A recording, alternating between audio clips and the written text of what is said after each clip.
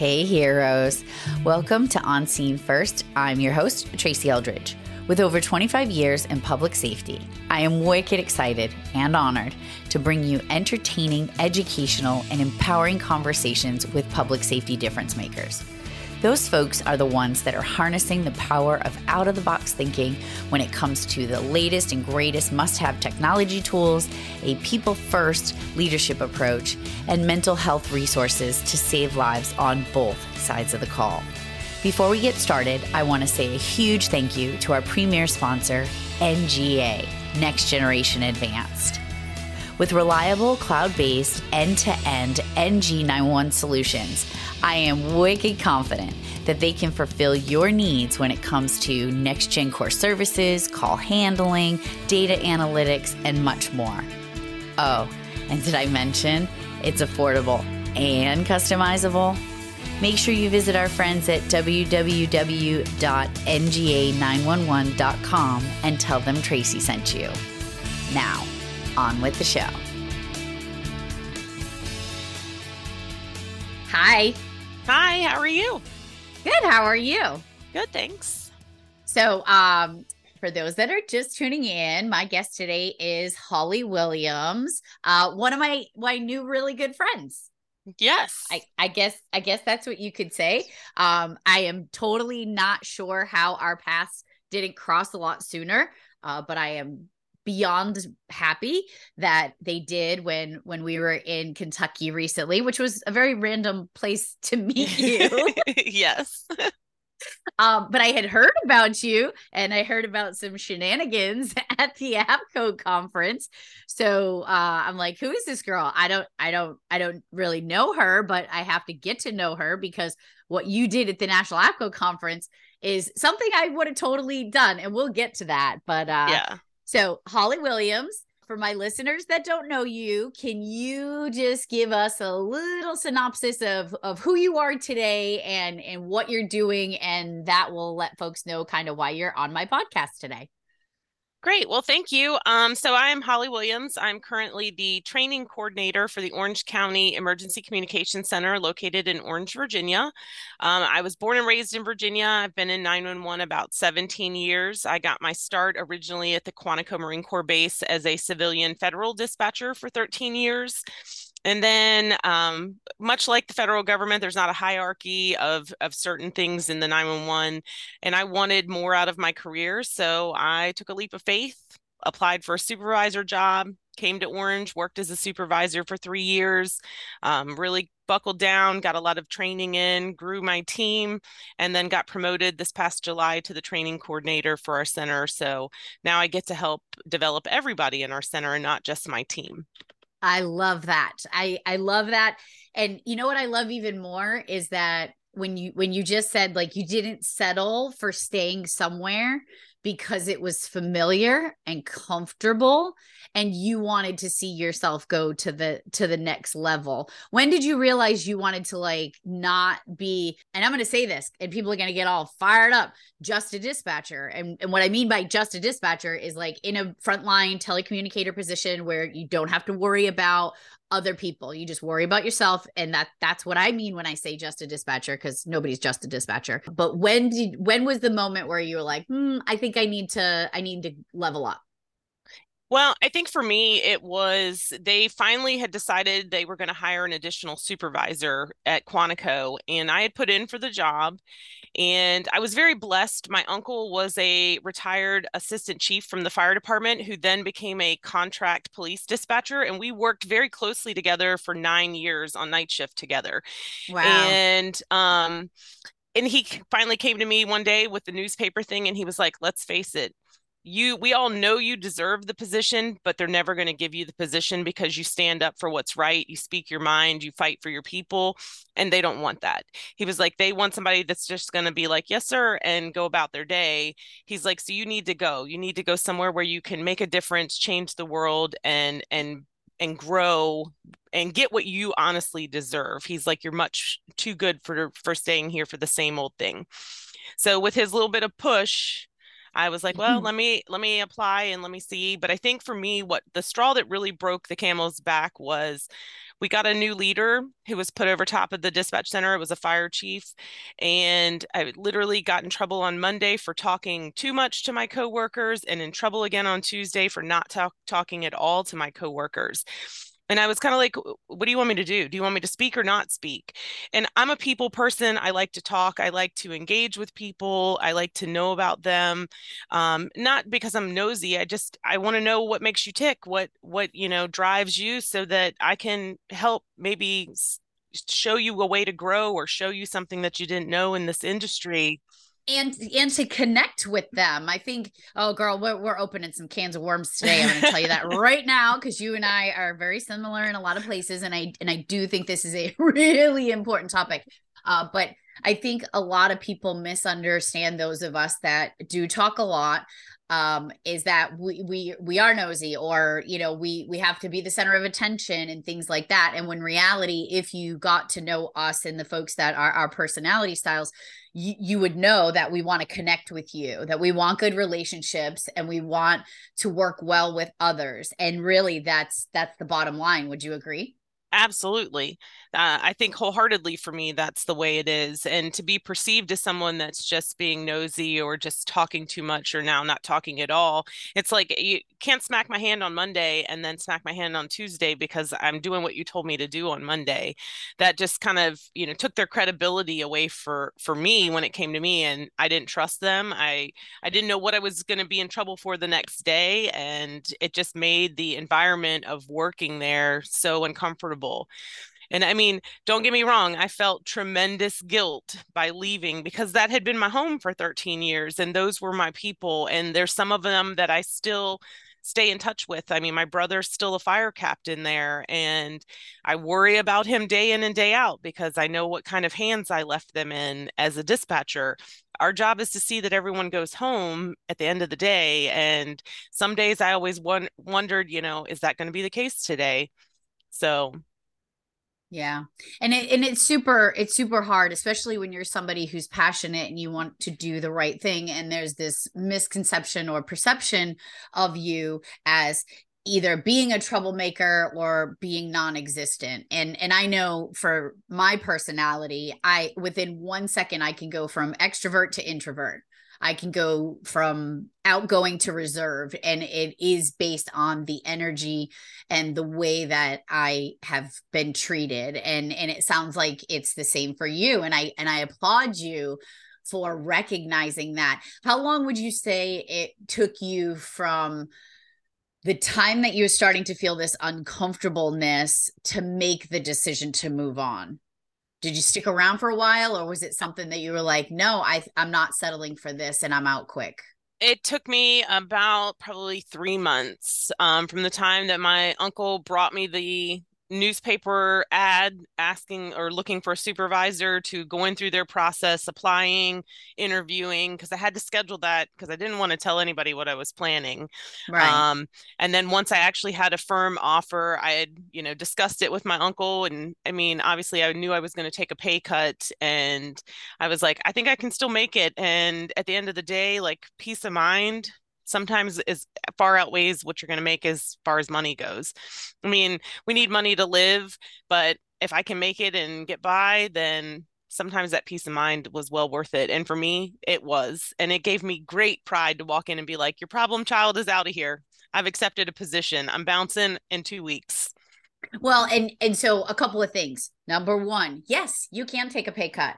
And I think folks don't realize that. And when I was getting ready to leave the center, which folks have heard my story, and when I was getting ready to leave the center, in my mind, I had to make what I make now. But in reality, I just had to stop buying stupid stuff on Amazon, right? Like Right. I don't need to be impulsively shopping. I don't need the $6 coffee every day if it's going to be that peace of mind. And when I left my center, while I was fortunate that I didn't take a significant pay cut, it just looked different. How I was getting paid looked different, and it was scary. It was super scary. And then the other thing I want to point out is the way you just referred to yourself as the problem child. And I think that's really important. And I know you don't think that.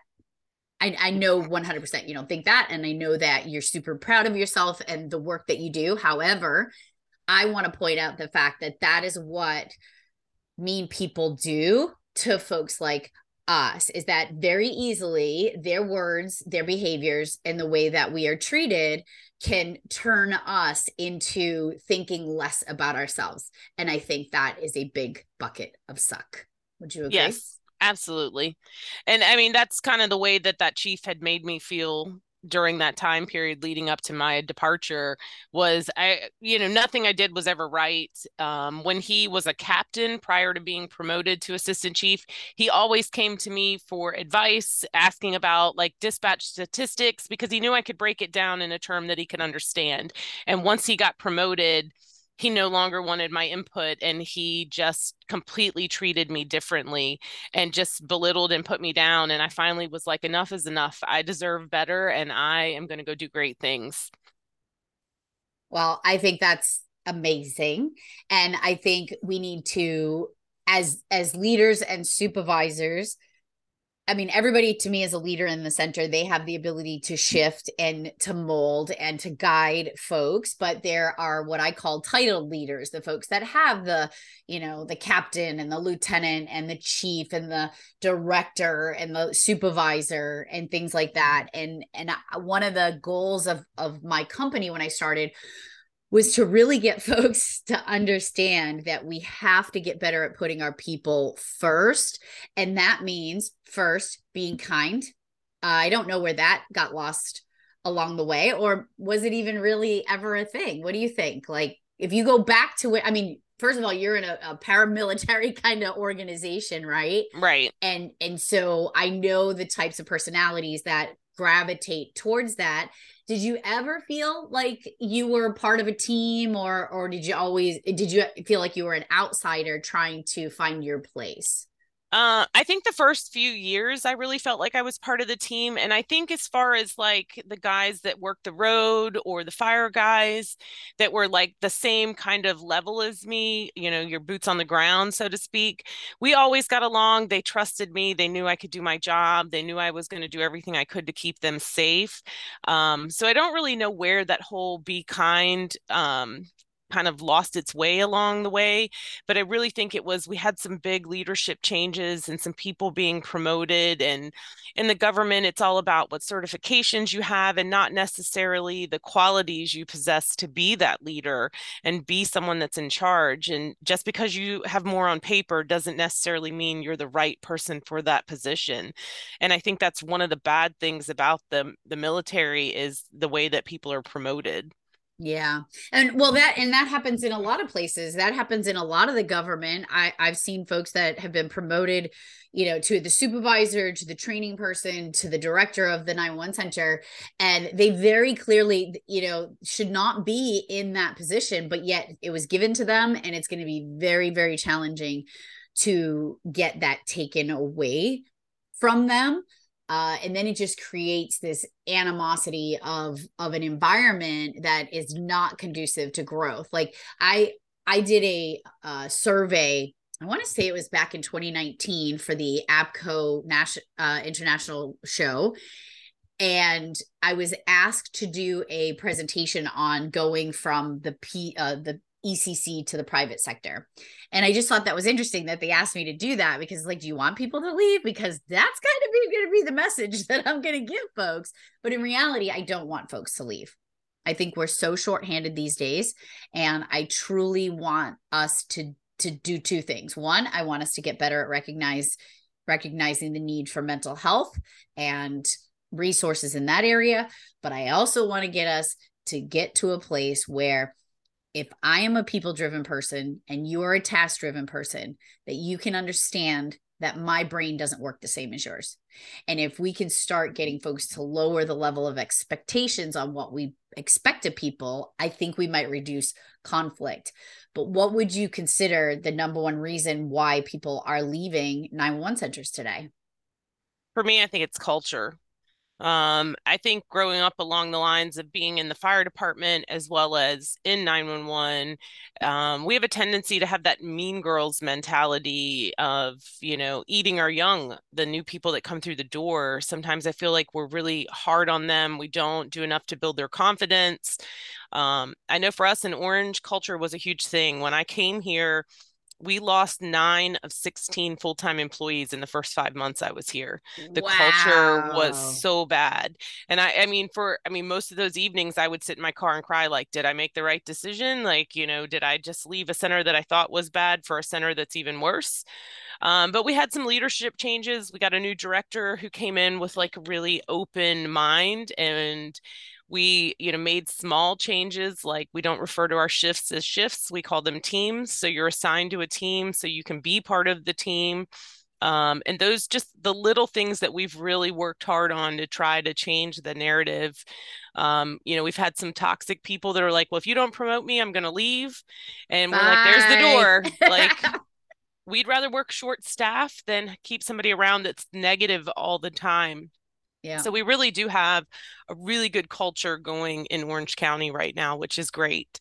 And I that's think that's what awesome. makes me excited to come to work is that, now that I work Monday through Friday and I only have to work 8 hours, I'm still here 10, 11, 12 hours because I get to see my people and I want to see the Right. night shift and I'll hang out because why not?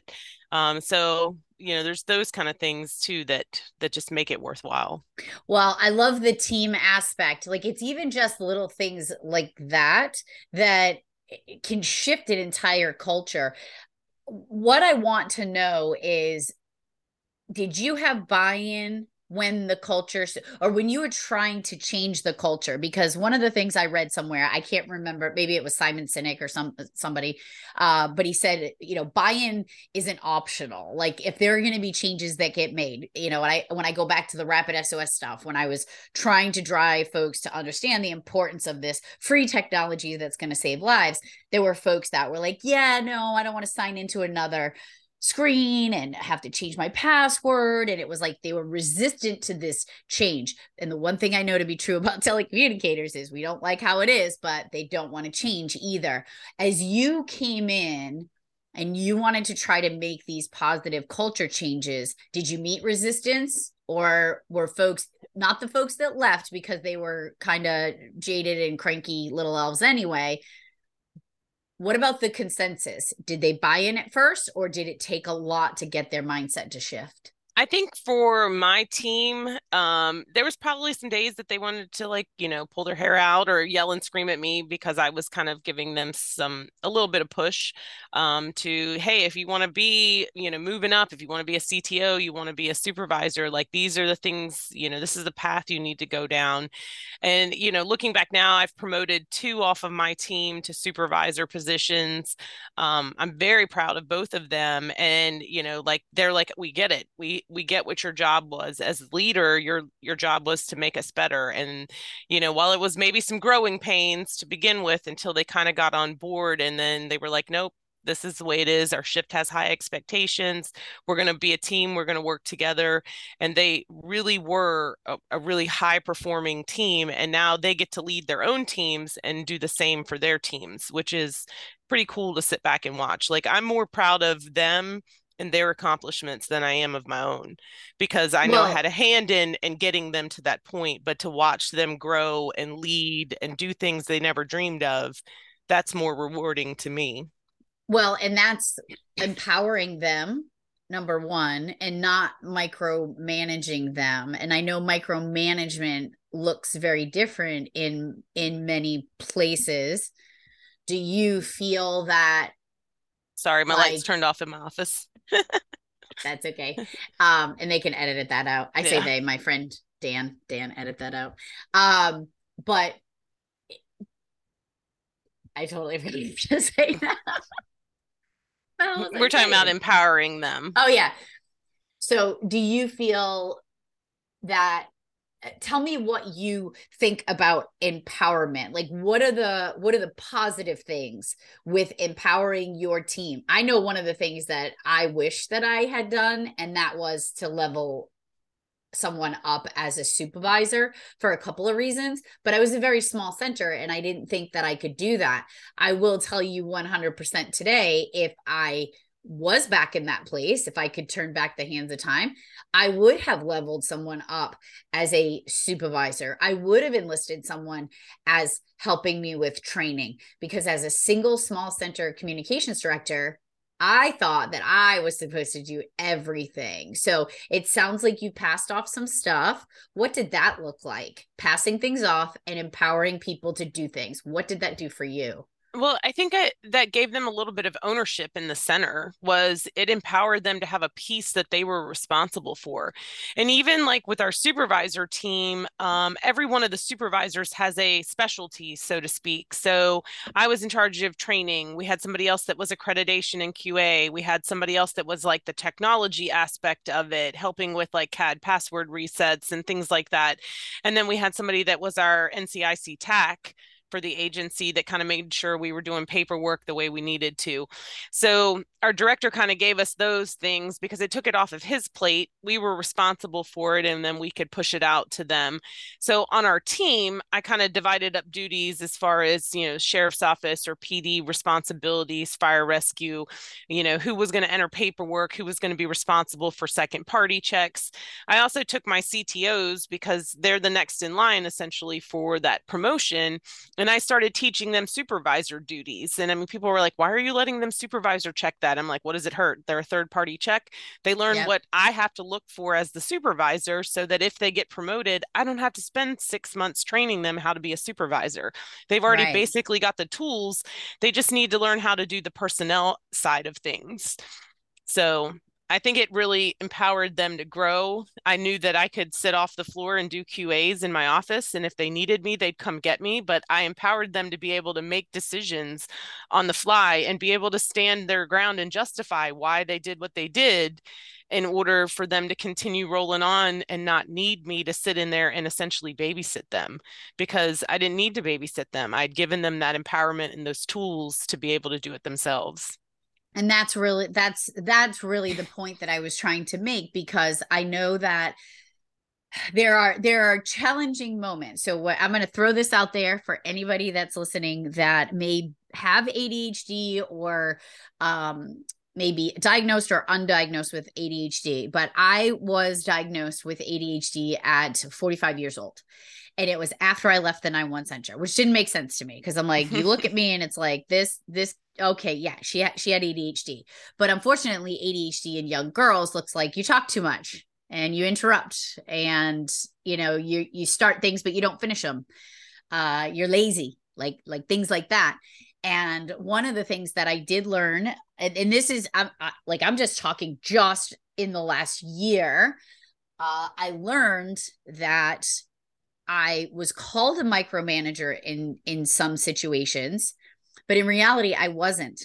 And the reason why I say that, and the reason why I think this is really important to bring up, because it does have to do with that delegation piece, is for somebody who has a brain that works like mine, anything that I see that has a lot of steps to it, I will tend to avoid, and I won't do until the last minute. And that's when it's going to get executed, is in that last minute when there's a deadline or the 12th hour is encroaching. And not that long ago, I was working on a project with someone, and they kept asking what they could do to help me. And I'm like, I don't have anything right now. And they were getting frustrated, and they called me a micromanager. And that really bothered me, because in that moment, I realized now, don't get me wrong, there are micromanagers. And they have a different reason, but I want to clarify this reason. And maybe it helps somebody understand who they are, and it may help somebody understand who the other person might be. Is I realized in that moment that while there were times I was a micromanager, there was a lot of times that I just couldn't get the steps and the things that I needed formulated to a way to pass off to somebody. Does that make sense to you? Yes, absolutely. No, that makes perfect sense. And I agree with you. And I mean, like, I think that's what about you drew me to you when we were at Kentucky, as I was sitting in on your session and I'm like, oh my gosh, that's me. That's me. That's me. And I literally, I kept like, she likes to talk. So do I. And Yeah. I think that's why we hit it off so well when we were chit-chatting at Kentucky, was because we both like to talk. And we had shared a lot of the same similar types of events, not, Yeah. from the hierarchy of director versus, supervisor, but still with leadership and challenges, we had shared a lot of that. And I'm like, I need to go see if I've got ADHD, because all of these things, like, I like big assignments, but when it has 4,000 parts to it, I'm in crunch time now for my P33 stuff that needs to be in by December 1st. And I'm like, how did 3 months get by me, but I work better when it's under pressure and I can get it done. But learning how to delegate and things like that, that's not an easy skill for me, because I'd rather just do it myself and know it's done right than have to check over it. But I've got two supervisors that I promoted that are fantastic, so I'm like, you guys can help me, because I know you're going to put in the level of effort that I would put in, so that makes it kind of cool Well, too. and I think the really important thing, and this is probably the first time that I've kind of got in depth in this conversation, this type of conversation, but I think it's super necessary, because if you can look at somebody from a distance and say, oh, they're not lazy, oh, they're not, because I'll tell you another thing that I learned is that for me with my ADHD is it is either all or nothing. There's no in between. There's never in between. I'm either hyper focused and you can't interrupt me, and I'm not going to stop until that gets done. And if that means working on something for 24 hours straight to get it done, usually at the last minute, that's when I'll do it. But if I was to try to do something in pieces, it would not be as well executed as if I did it at the last minute. So instead of worrying about things, so I just want to share something that I learned, and maybe this will help you. Maybe you do the same thing. Maybe somebody needs to hear this today. Stop not doing things because you have a deadline that's a month away. And what I mean by that is I just remember I had something that I was working on and a friend asked me to go to the beach. And I'm like, no, I can't. I have to work on this project. All well knowing I was not going to touch that project. I should have went to the beach. So in our mind, we cause ourselves so much stress because I got to work on the project. I got to work on the project. I got to work on the project. When in reality, I now know that I'm going to block off 3 days before it's due on my calendar, and I'm going to hyper focus there and I'm going to get it done. So what I just did is I just opened up all of this space to do things that I enjoy, to do things that I love, and I'm not going to stress over it. And so for you to be able to delegate, do you think that it was a challenge for you? I'm sure it was, but was it a challenge for you to accept the fact that things were not going to get done exactly the way you would have done them, and that it was okay? Yes, absolutely. Because that's part of Um, delegation, right? it is. But at the same time, I think because, I mean, like, sweet Jeremy, I just love him. I've had him since he was a brand new, never touched a radio dispatcher, who's now a supervisor 3 years later, just shy of 3 years. And he's amazing at what he does, and he pays attention to detail, and he has a lot of those same qualities that I have. He may not be the biggest talker, and he may not have some of the same traits, but I know his attention to detail. And so I'm like, here's basically what you need to do. Let me know if you have problems. I'm going to give you these couple of sections. And I know he'll roll through them and he'll rock it out and get those things done. Same thing with Christy. She's, very detail oriented. She likes to talk too. So we're very much one and the same. And I think that's why we get along, is because we kind of both get it, and we've been there. She came from a center where she was told she was weak and would never make it, and this was not a career for her. And she's absolutely killing it and thriving in the Look at right her. center with the right culture, with the right people backing her to give her those tools to be successful. So between both of them, like, they're my go-tos. Always, hey, I need your help with this, and I know they're going to give me that same effort that they gave me when I was their supervisor on the floor. So I it's have just some learning folks. to trust them. It really is. And I have some folks that are helping me with some of the stuff that I'm doing. And I literally laid it all out on the table. I'm like, I'm gonna reach out to you. If you're willing to help me, this is who I am, this is how I roll. I'm probably gonna contact you at the last minute. If you have the ability to help me, great. If not, just understand that I'm not doing it because I'm lazy and that I just don't have the ability to execute until that moment. So to be called a name, a micromanager, because my brain just physically could not pull out what I knew what I wanted in this project. I knew what I wanted to do. I know what I wanted it to look like. But until my brain says, okay, sit down and do it, it won't do it. Right. It just won't do it. Just like That's your the same Project way. 33. You will get it done and you will always get it done. And then you will be a hero. And I mean, you're a hero anyway in my eyes, but I want to talk specifically about how do I say this? You're doing a lot of really good things. You, Holly Williams, are doing a lot of really good things. You're being seen, you're being heard, you're looked at as an up and coming leader outside of the profession, because I think it was once you were able to come outside of the military type 911 center that you were able to flourish and go. If Absolutely. there's somebody out there feeling like an imposter, feeling like I don't deserve to level up or I can't do it, what would you tell them? I would tell them absolutely you can. Yeah, and I think that's one of the things we interviewed somebody that was an out or external candidate for supervisor, and their reservations about coming to our organization was, I don't want to be that dispatcher that's known for like working here for a year or two and then going to this center and then going to that center. And I'm like, but at the end of the day, you need to find the center that makes you feel like you're home. And when you can come in the door and feel like your family and that this is where I can make the greatest difference or do the greatest good for the citizens, for my responders, for my teammates, then you found home. So I would think for anybody that's out there that feels like they're stuck or that they are loyal to that agency.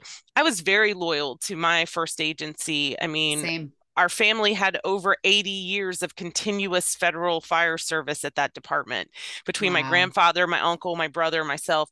We'd been there for a long time, and that's still going because my brother's still there. He's only got like 5 or 6 years till retirement. So so I felt like I was part of that family history, and everybody worked and retired from there. And I was like, oh, I don't know if I can go. But then my little brother, I love him to death, we're very close, and he was like, go, you deserve so much more than what you're going to get from here. And just in the 3 years that I've been here, 3.5 years, I mean, I've gotten RPL, I've gotten CPE, which, I mean, there's less than 200 of those in the country. Who would have ever thought that me, the supervisor from Orange County, would have been selected for that program? Hands down, best leadership program I've ever been through in my life. And I wouldn't trade my classmates or the connections that I've made all across the country, but I would have never had those doors opened or had those opportunities had I chosen to stay, because this is what we've always done. This is where our families always worked. Um, so I think sometimes taking that leap of faith and just saying, let me see what it is. The grass is not always greener on the other side. Truth. Yep. It certainly didn't come without challenges when I made that choice to come here. But now when I can sit back 3.5 years later and say, I've taken all these classes. I have grown my team. I've promoted to supervisors. I've taught at several national conferences for different things, whether it be APCO, NINA, IAED. Like I've gotten our message out there about taking care of our own through an article I got to publish in the journal. Just so many things that I've gotten to do to facilitate classes for RPL.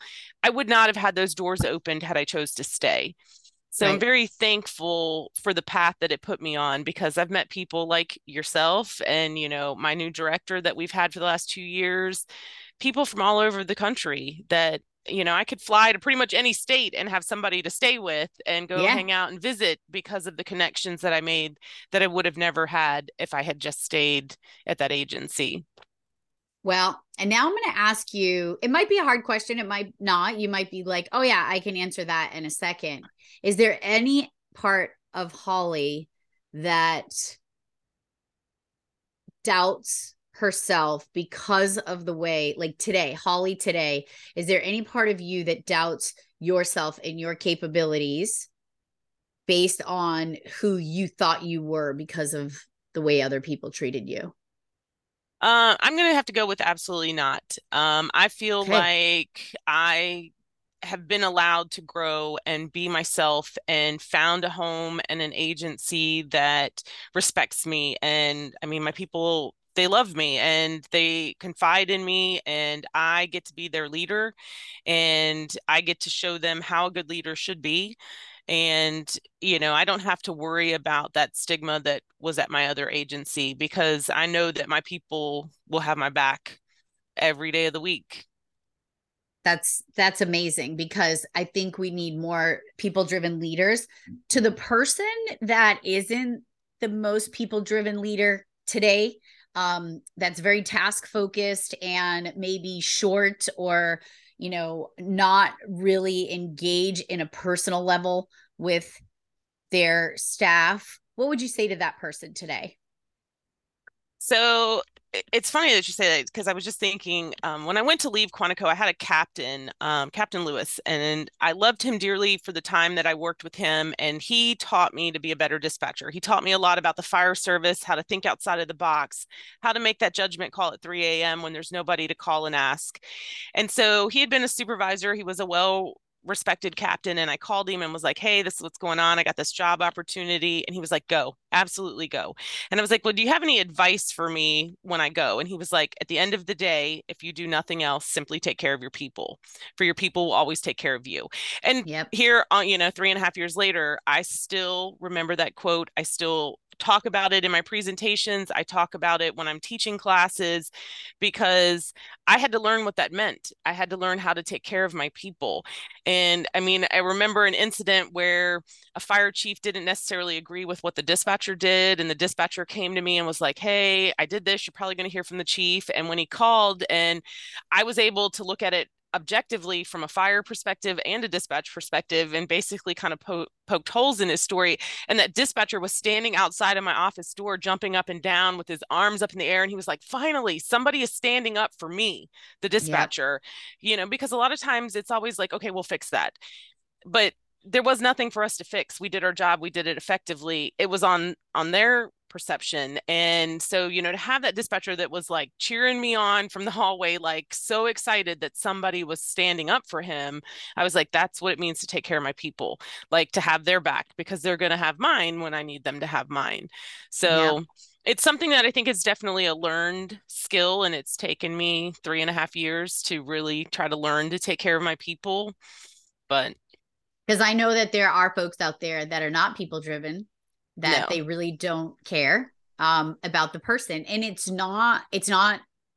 I, I don't want to say it's not a bad thing, because it stinks, but there are just folks that don't understand the people aspect of things, because their brain.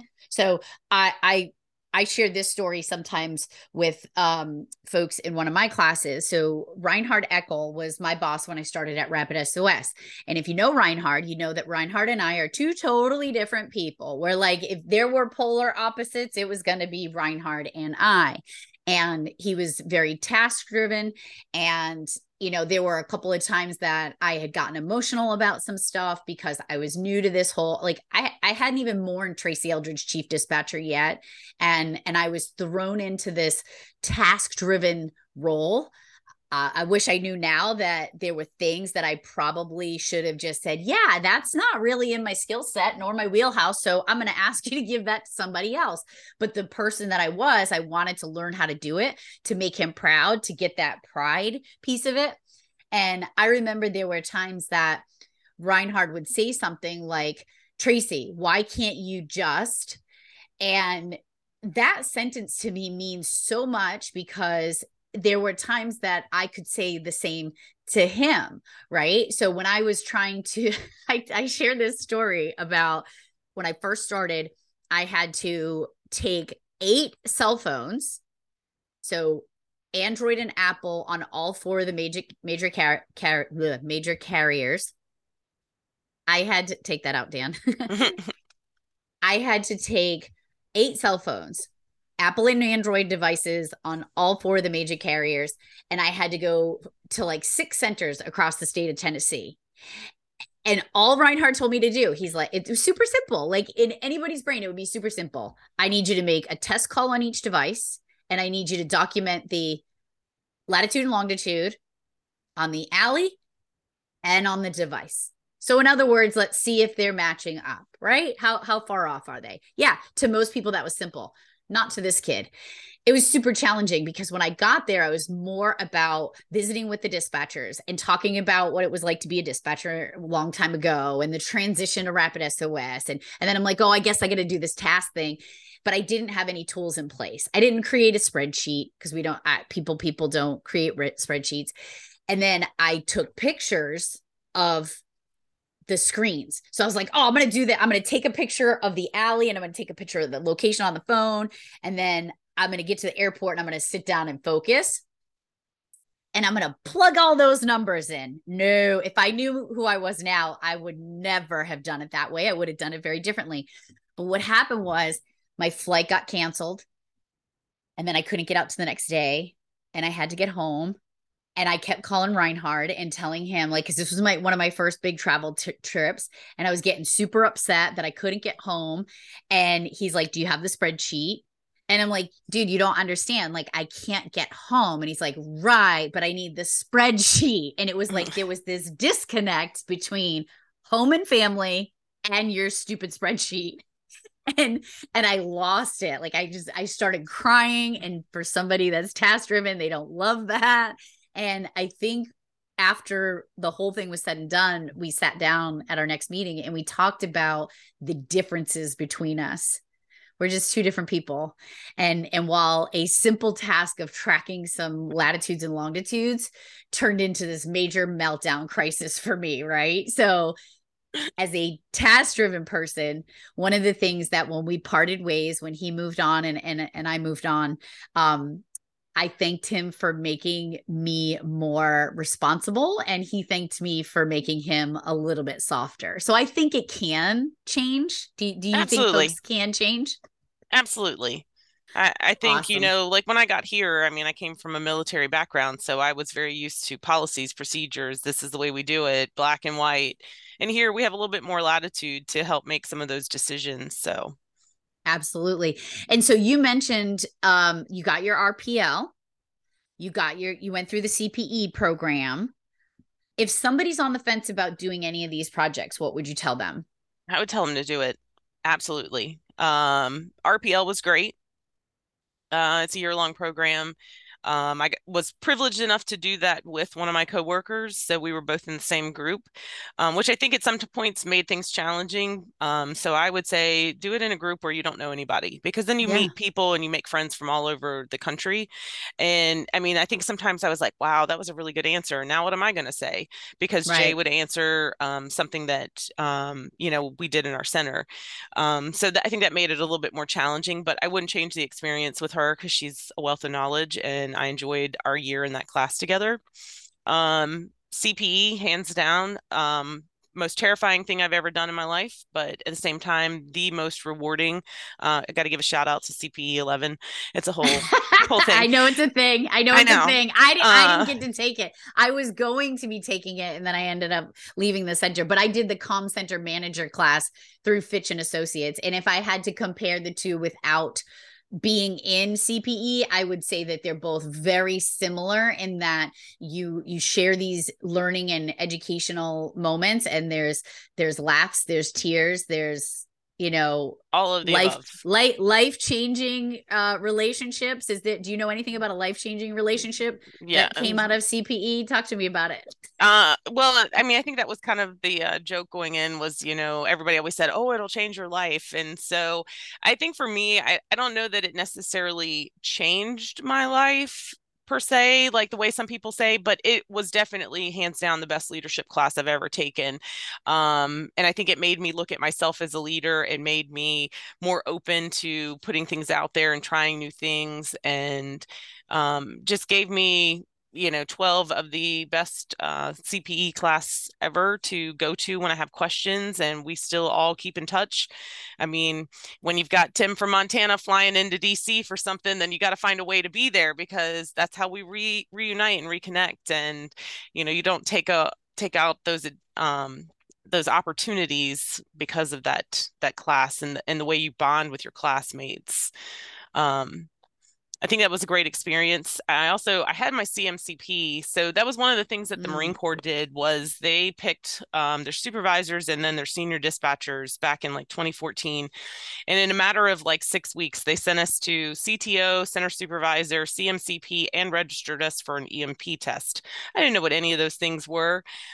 Literally, EMP was the first time I'd ever failed a test in the 911 industry. And I was so devastated that they set me up for failure, because it's just a book and there was no class. And they literally registered us in like 4 weeks to go take this Well, test. there's a class now. Well, so nonetheless, I got here and I was like, I think I'm finally ready. I want to go sit and retest on my ENP. It took me 7 years to get over that fear of failure, to go and retest. And I am, and now I'm an ENP because I did get that certification in 2021. But all of those experiences, I wouldn't have had without Orange County, and, having a director that's like, go take all the things. I mean, I did apply for a lot of scholarships, and I will go back to the CPE. So while I was there, we had this whole discussion on, do you need a degree in the 911 world, and whether or not that's important. And to me, I'm like, well, I have an associate's degree. Like, I feel like that, is something. And I have all these other classes, RPL, CPE. I'm like, why do I need a 4-year degree? And they were like, well, if you want to move up, if you want to keep moving, you got to keep getting that education. So by the time we had left our CPE class, I had spoken with my stepdad and I was like, I need your help. I want to go back to school. And I found this program. And he was like, okay, what college are you going to go to? And he gave me one of the ones here. And I was like, no, I want to go to Alabama. And he was like, what? That's so crazy. And I'm like, I know, but I love their football team. And how cool would it be to have a degree from there? So I actually got accepted at Alabama, and I should be done by fall of next year with my 4-year degree from Alabama. Good for you. And what would your what is your degree going to be in? So it's a Bachelor of Arts, but they have what's called a New College Life Track program, where it's for working adults. And so I guess the major of that concentration is in leadership studies. So all of my classes have been on, like, I'm taking one this semester that's the glass ceiling, women at work, and it's all about breaking that glass ceiling, which is right up my alley. I love it. Oh yeah. There's just a whole lot of different classes that are tailored: master mentoring, leading through change, that, high performing teams. So they're all things that are relevant to what I'm doing in the workforce. But I can also get college credit for those classes, and, hopefully graduate by this time next year from Alabama. So my stepdad was on board. He was a huge supporter. He was like, your mom, that's all she wanted, was for you to finally get that 4-year degree. So I'll do whatever I can to help get you through it. So sadly, we just lost him a couple weeks ago. So I'm so sorry. Yeah, thanks. It's just the mission of, I have to get this done now, if I do it for nothing else but to do it for him, because he would have been really proud. So absolutely. Well, we're encroaching on an hour, and that stinks because there's so much more that I want to talk to you about. So we will definitely have a part 2, because there's some other topics, but I try to stay within the hour. And I just want to say thank you for, first sharing what you did today. I think a lot of folks may fear that leveling up, or fear that failure that might come with it if they don't put themselves out there. I also want to commend you for saying what you said about settling for a place and not wanting to be the person that goes from one place to another to another. On one of my past episodes with Cassie Sexton, we talked about she had gone from one center to another center to another center to find that place that you referred to as a home. And I think that's okay. Would you agree? It's okay absolutely. to do that. I think as a director, I'd rather see, like, oh, you went from here to here to here, and then I ask you why. And if you tell me that they just weren't the best fit for you, that's a little bit different than me just making an assumption that you're bouncing from job to job. Right. Absolutely. And I think that's really important is finding somewhere that you fit in and that their culture and their mission and their goals aligns with your goals and where you want to be and where you see yourself. Because I don't want to be limited and, the ceiling really is, a glass ceiling that I intend to break. And, I mean, after all, I did get married at the APCO conference. So, Well, and that was the that's committed. first. That That's was that. And I was going to wrap up with that, but you just ran right into that. Number one, that's a dedication to the profession when your wedding party or your wedding guests were your colleagues. I cannot let you go without telling that story. So I did hear your name and I heard Holly Williams got married at the fountain last night. And I'm like, who is this Holly Williams? And I need to get to know her. How and where? Because there are folks that heard it. What happened? How did that even happen? So my husband and I, we were talking about it. And, when you plan a wedding and I mean, as old as we are, I mean, we're with our family all the time. They see us all the time. And I'm like, we can't really expect our friends from all over the country to travel. And I'm like, how cool would it be to surprise my CPE class with a wedding? And so Tim Martindale, who's the director from Gallatin out in Montana, when we were in CPE, he had mentioned that he had gone to school early on to be a preacher and this, that, and the other, and then ended up in 911. So we called him on a whim and we were like, hey, if we want to get like wild and crazy in, at APCO, are you down? And he's like, well, that depends on your definition of wild and crazy. And so we were thinking about like a surprise wedding, like getting all of the crew together for like a photo and then being like surprise, and he was like, oh, absolutely, I'm down. So he got ordained. And then Priya Robles from Fremont, California Police, she was also in our CPE class and very close to Tim and I, and so we kind of let her in on it. So she helped kind of get everybody wrangled together and champagne and stuff. And so we were like, meet at the fountains at 9 for a picture for our CPE group. So people were straggling it in. It's such a random time, right? It was such a random time because people were going to dinner. So we were trying to find where it didn't interfere with anything. And so then Tim got up on his soapbox about, after CPE, Holly went back to college and it inspired me. So I went and got ordained, and he pulls his little clergy badge out of his pocket with his Buc-ee's t-shirt on because it's a whole CPE thing. And everybody's like dying laughing at him. And then he was like, Mac and Holly, come on up here. Let's get married. And I mean, the reaction and, the people that weren't in on it, that didn't know what was like happening, to see their reactions and, have them be part of that. That was really a lot of fun because we figured we were already going to be there. We were going to be with all of our friends from all over the country. This saved them an airplane ride and, a bunch of money for a weekend when we could just celebrate and have a good time while we were at APCO. So what did your family at home think? Were they like, what the heck? And like, did you come home and have a party? Were they allowed to celebrate with you? So we did take pictures, and we like had like a whole letter about, hey, like this is what we did. And fun fact, because we met in Orange County, Virginia, we got married in Orange County, California. So East Coast, West Coast kind of thing. And, we were like, here's, a photo, and we sent out like postcards to everybody in our family. So of course they were all just like, oh my gosh, this is so crazy. Like they were like, we knew it. Like, and we were like, next year when the weather's nice, we'll have a big party. My cousin down in South Carolina, she got married during COVID. Like they literally just went to like a notary because that's all South Carolina requires. And they sent out postcards as well. So we were kind of piggybacking on her idea, but just a little different. So hopefully next year when the weather's nice, we can have a big family get together now that we're kind of coming out of the whole COVID pandemic where we can all get together and celebrate both of us. So that's such a great story. So, and in true, connection fashion, I'm not one-upping you. I'm not going to one-up you. I'm just going to share a comparison.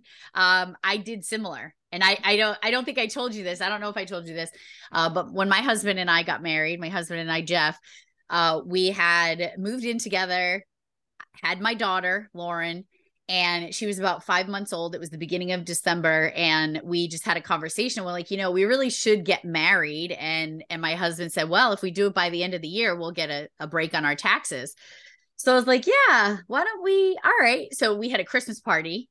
And we told everybody on the invitation that there'll be a surprise guest at 7 p.m. Don't be late. And everybody thought it was Santa Claus because it was 5 days before Christmas. And we only told a couple of people. We told my husband's grandparents because they were older and they didn't like to come to parties. And then we told my, at the time, my soon to be 9-year-old stepdaughter, because we didn't want to just throw that onto her. So, right. And his dad who lived in Colorado. So other than that, nobody knew. And sure enough, is no sooner we were married, the tone went off and there were like 15 firefighters at our house for a fire alarm. And then my new husband looks across the room at me and I shook my head. No, like, you don't have to go. It's like, it's a fire alarm. And then my deputy chief got on scene and the house was full of smoke and that was it. They all left. So it was so appropriate. Yeah, I don't think you told me that. That's epic. Yeah. So we just wanted to create something that was going to be remembered. And I mean, you know, when you have the executive director of APCO mention it in his remarks that I love it. We had a first last night at APCO, like it's pretty big deal. It's fun. So that is fun. And I don't see this being your first. I don't see it being your last first. I think you are going to break that glass ceiling, and I'm proud to have you as a friend now. And I appreciate you taking the time to chat with me, and we'll be looking for a part 2 in the near future. So stay safe, my friend. I appreciate you. All right. Thank you. Thank you so much for having me. Welcome back, heroes. We hope you enjoyed the show. Please like and follow me on all On Scene First social media so you too can keep up with my shenanigans. And make sure you get to know our friends over at NGA, Next Generation Advance. You can start by heading over to their social media and thanking them for being our premier sponsor. Remember, stay safe, stay strong, and stay here. We need you.